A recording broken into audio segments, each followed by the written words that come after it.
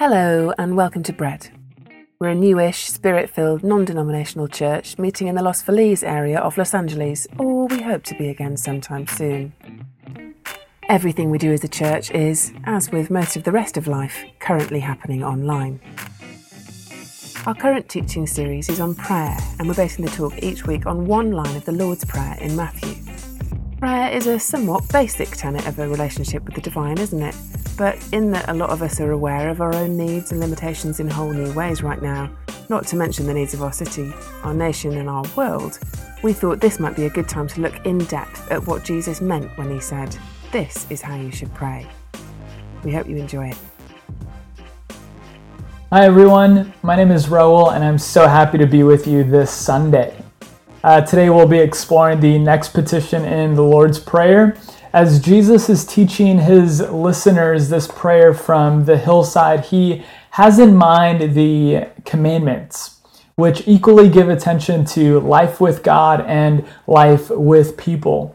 And the structure of Jesus' prayer here brilliantly follows the dual focus of the Great Commandment: love God and love your neighbor.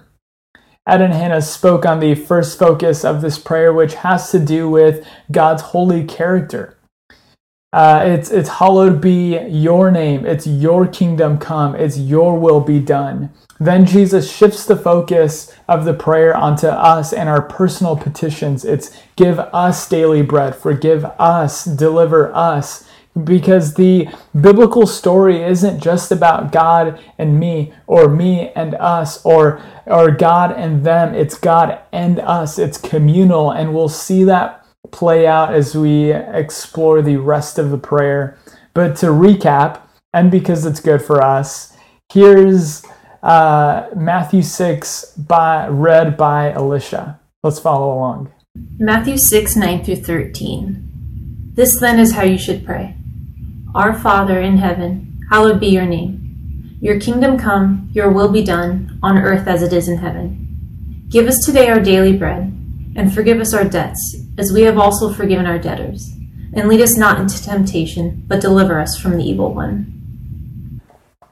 Thank you, Alicia, for that reading.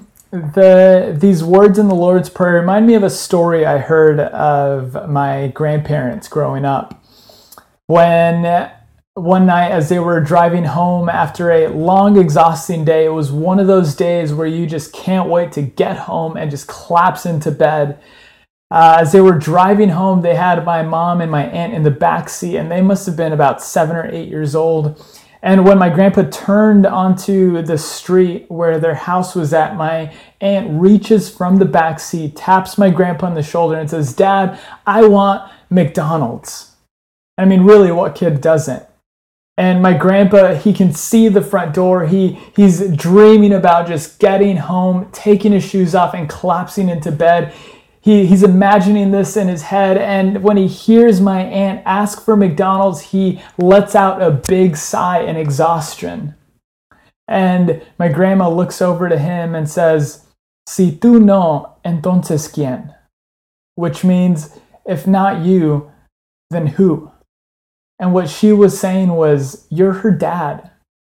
If you're not going to give her what she needs, then who will?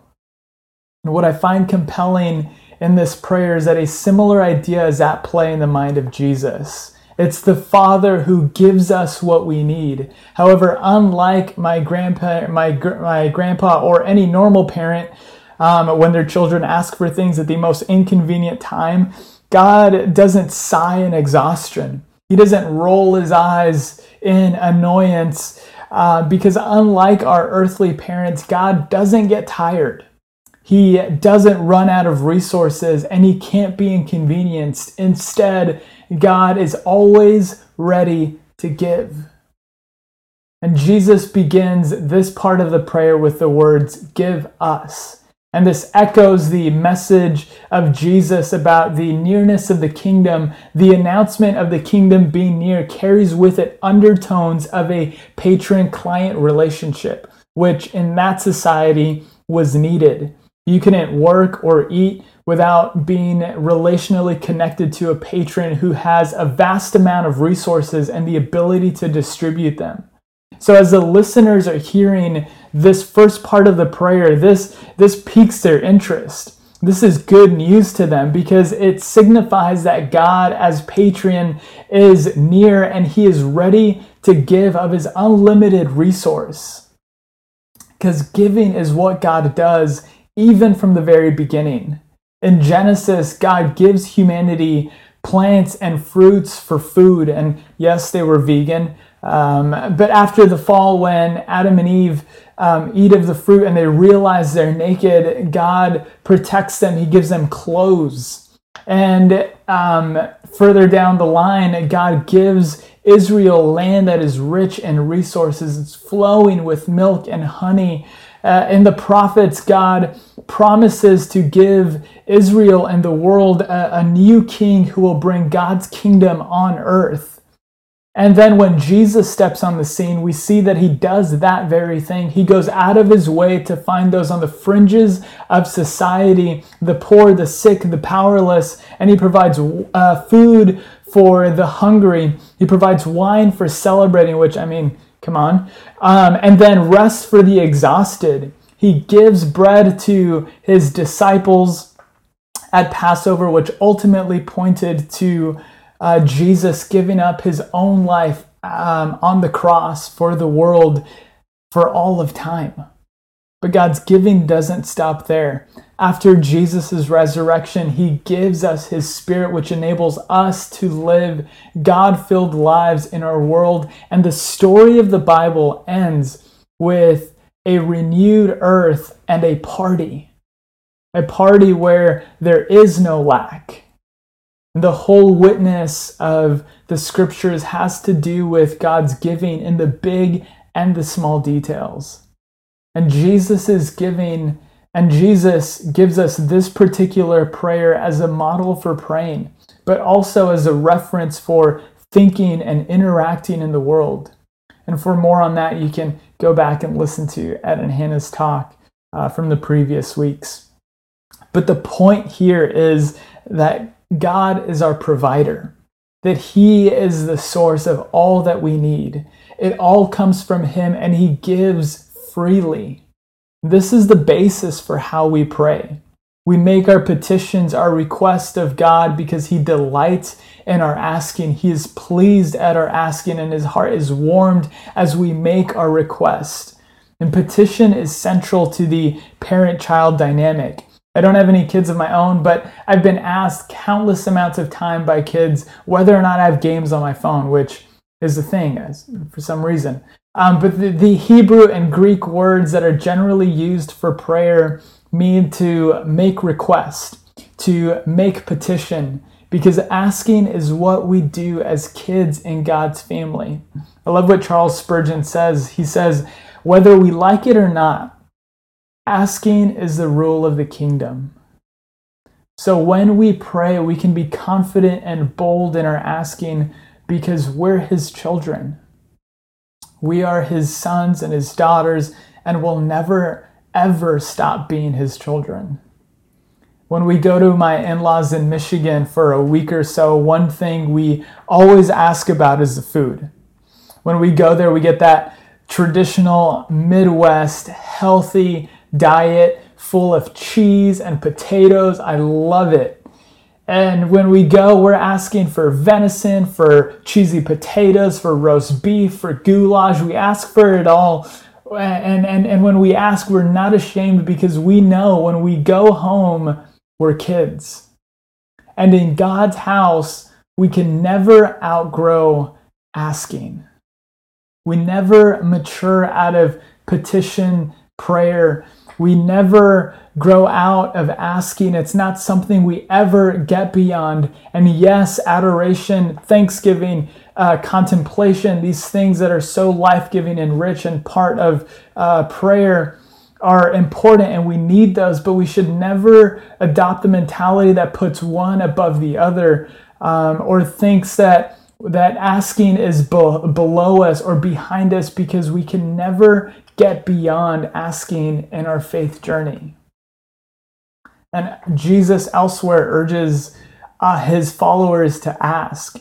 Here's what he says moments later out of Matthew, read by Alicia again. Matthew 7 through 11. Ask and it will be given to you. Seek and you will find. Knock and the door will be opened to you. For everyone who asks receives. The one who seeks finds. And to the one who knocks the door will be opened. Which of you, if your son asks for bread, will give him a stone? Or if he asks for a fish, will give him a snake? If you then, though you are evil, know how to give good gifts to your children, how much more will your Father in heaven give good gifts to those who ask him? Have you ever noticed that we have different knocks for different doors? When we're at a boss's door, we knock subtly. We knock quietly. We're kind of reserved. We don't want to bring disruption. And we knock just hard enough to get a glance. But when we knock at a neighbor's door, we're a little bit more confident. We're a little bit more relaxed, but we're still somewhat reserved. But when I knock at my best friend's door, I'm knocking on the door. I'm twisting the doorknob. I am ringing the doorbell. I am jumping up and down in front of the camera because I know whose door I'm at. And Jesus is saying, when you knock, remember whose door you're at. You are home. You can be shamelessly honest and bold. The invitation here is to be unashamedly bold and broad with our petitions because God is the one who is ready to give. Jesus himself prayed with this kind of confidence and he invites us to do the same because this kind of raw, shameless, and honest prayer is what deepens our intimacy with God, and intimacy with the one who created us is what we were made for. Those who get there aren't necessarily the theologically trained. It's not the most gifted or the ones with the longest streaks of good behavior and gold stars. It's the ones who give it a shot again and again. And I want to acknowledge here that God doesn't always answer our prayers.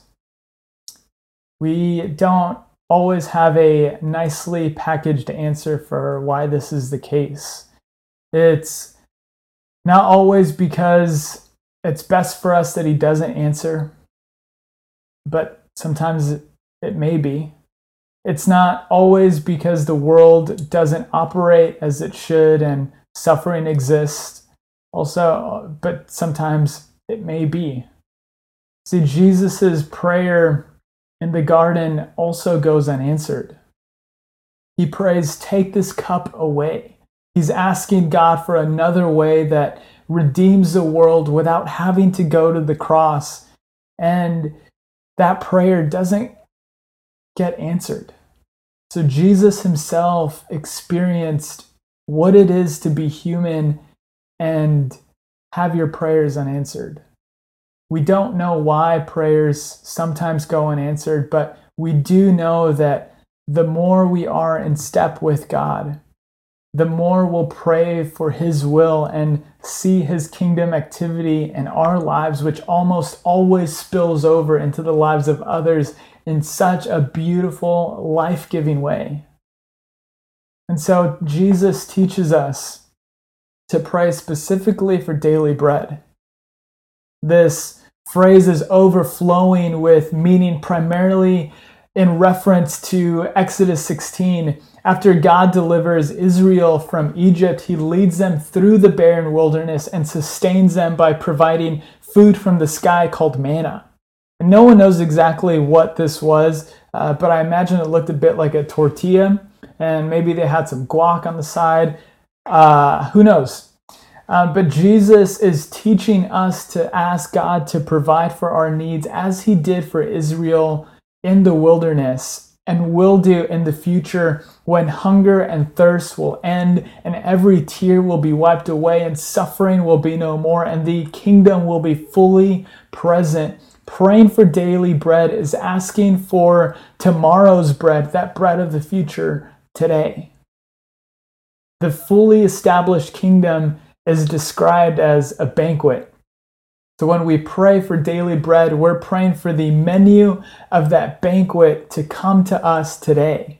It's asking for that crawfish boil of the future to come today. It's praying for the heavenly charcuterie for today.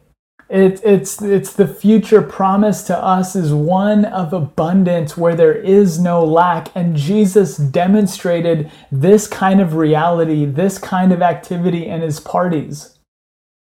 So much so that his opponents thought Jesus was a drunk.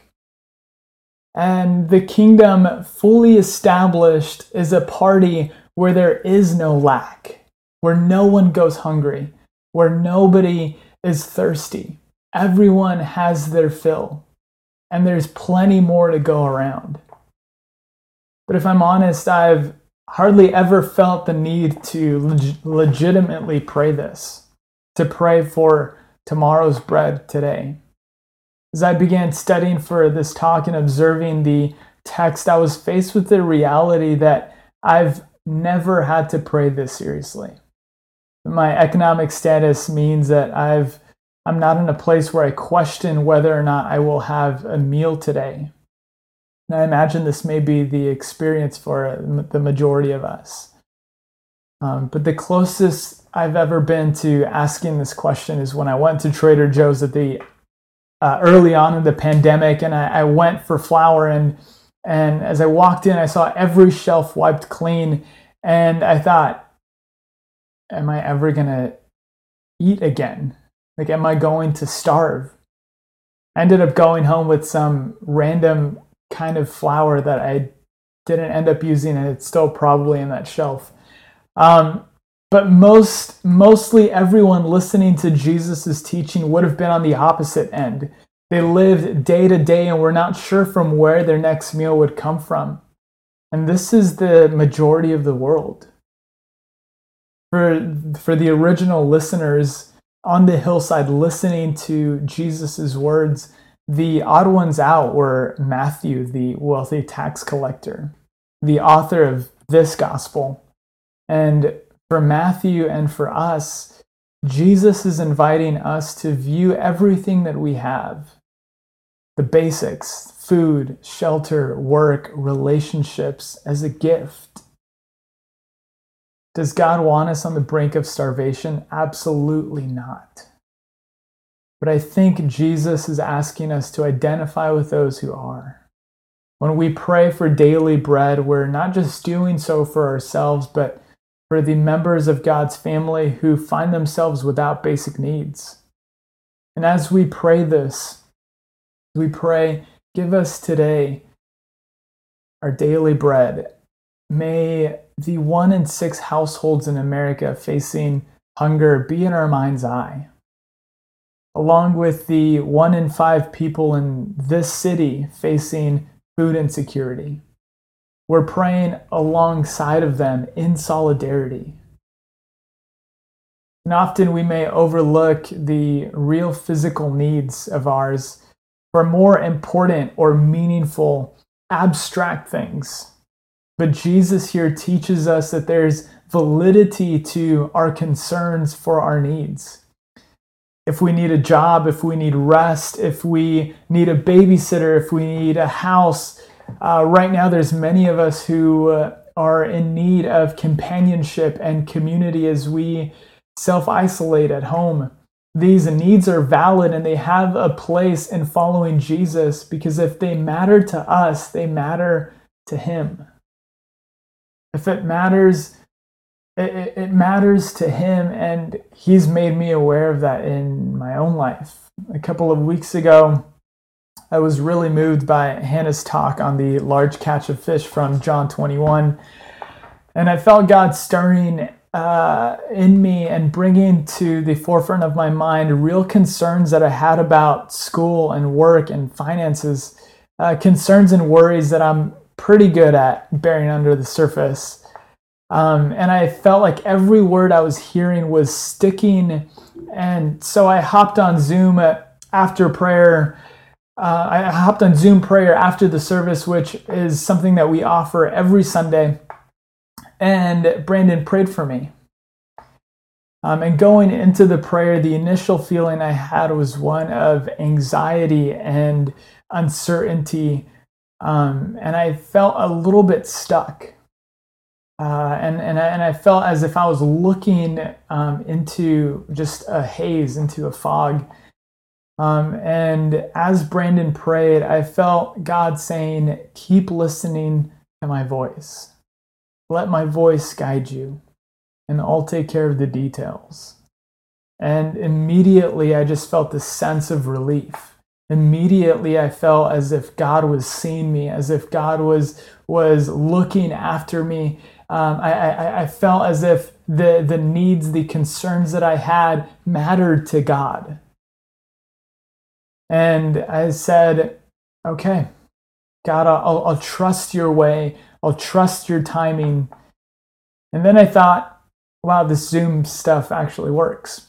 But as we pray for our needs, Jesus invites us to follow the sound of his voice, to follow his leading, to follow where he takes us.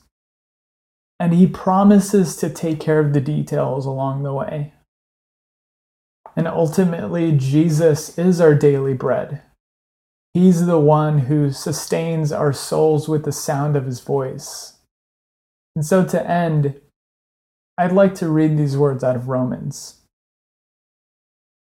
He who did not spare his own son, but gave him up for us all, how will he not also, along with him, give us all things? Let us again remember that we've been given Jesus, the bread of life, the person which supersedes the quality of anything we could ever want or need. Since we've been given Jesus, there's nothing off the table as we pray, give us today our daily bread.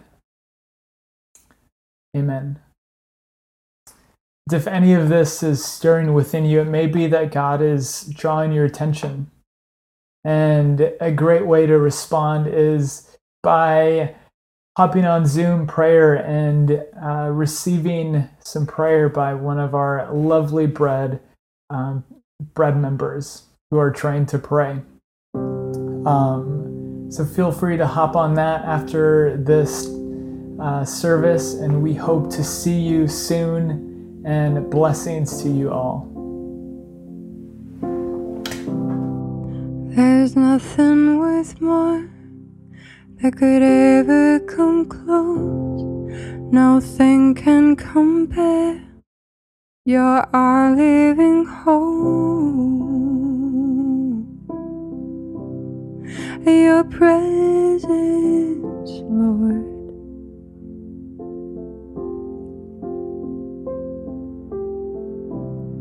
For I've tasted and seen all the sweetest of loves, where my heart becomes free and my shame is undone. Your presence, Lord.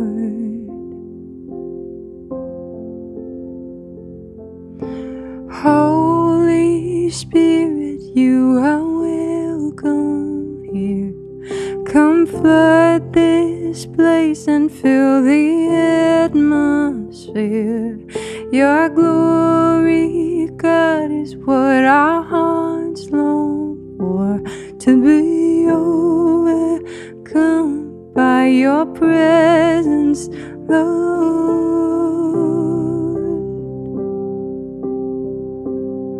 Your presence,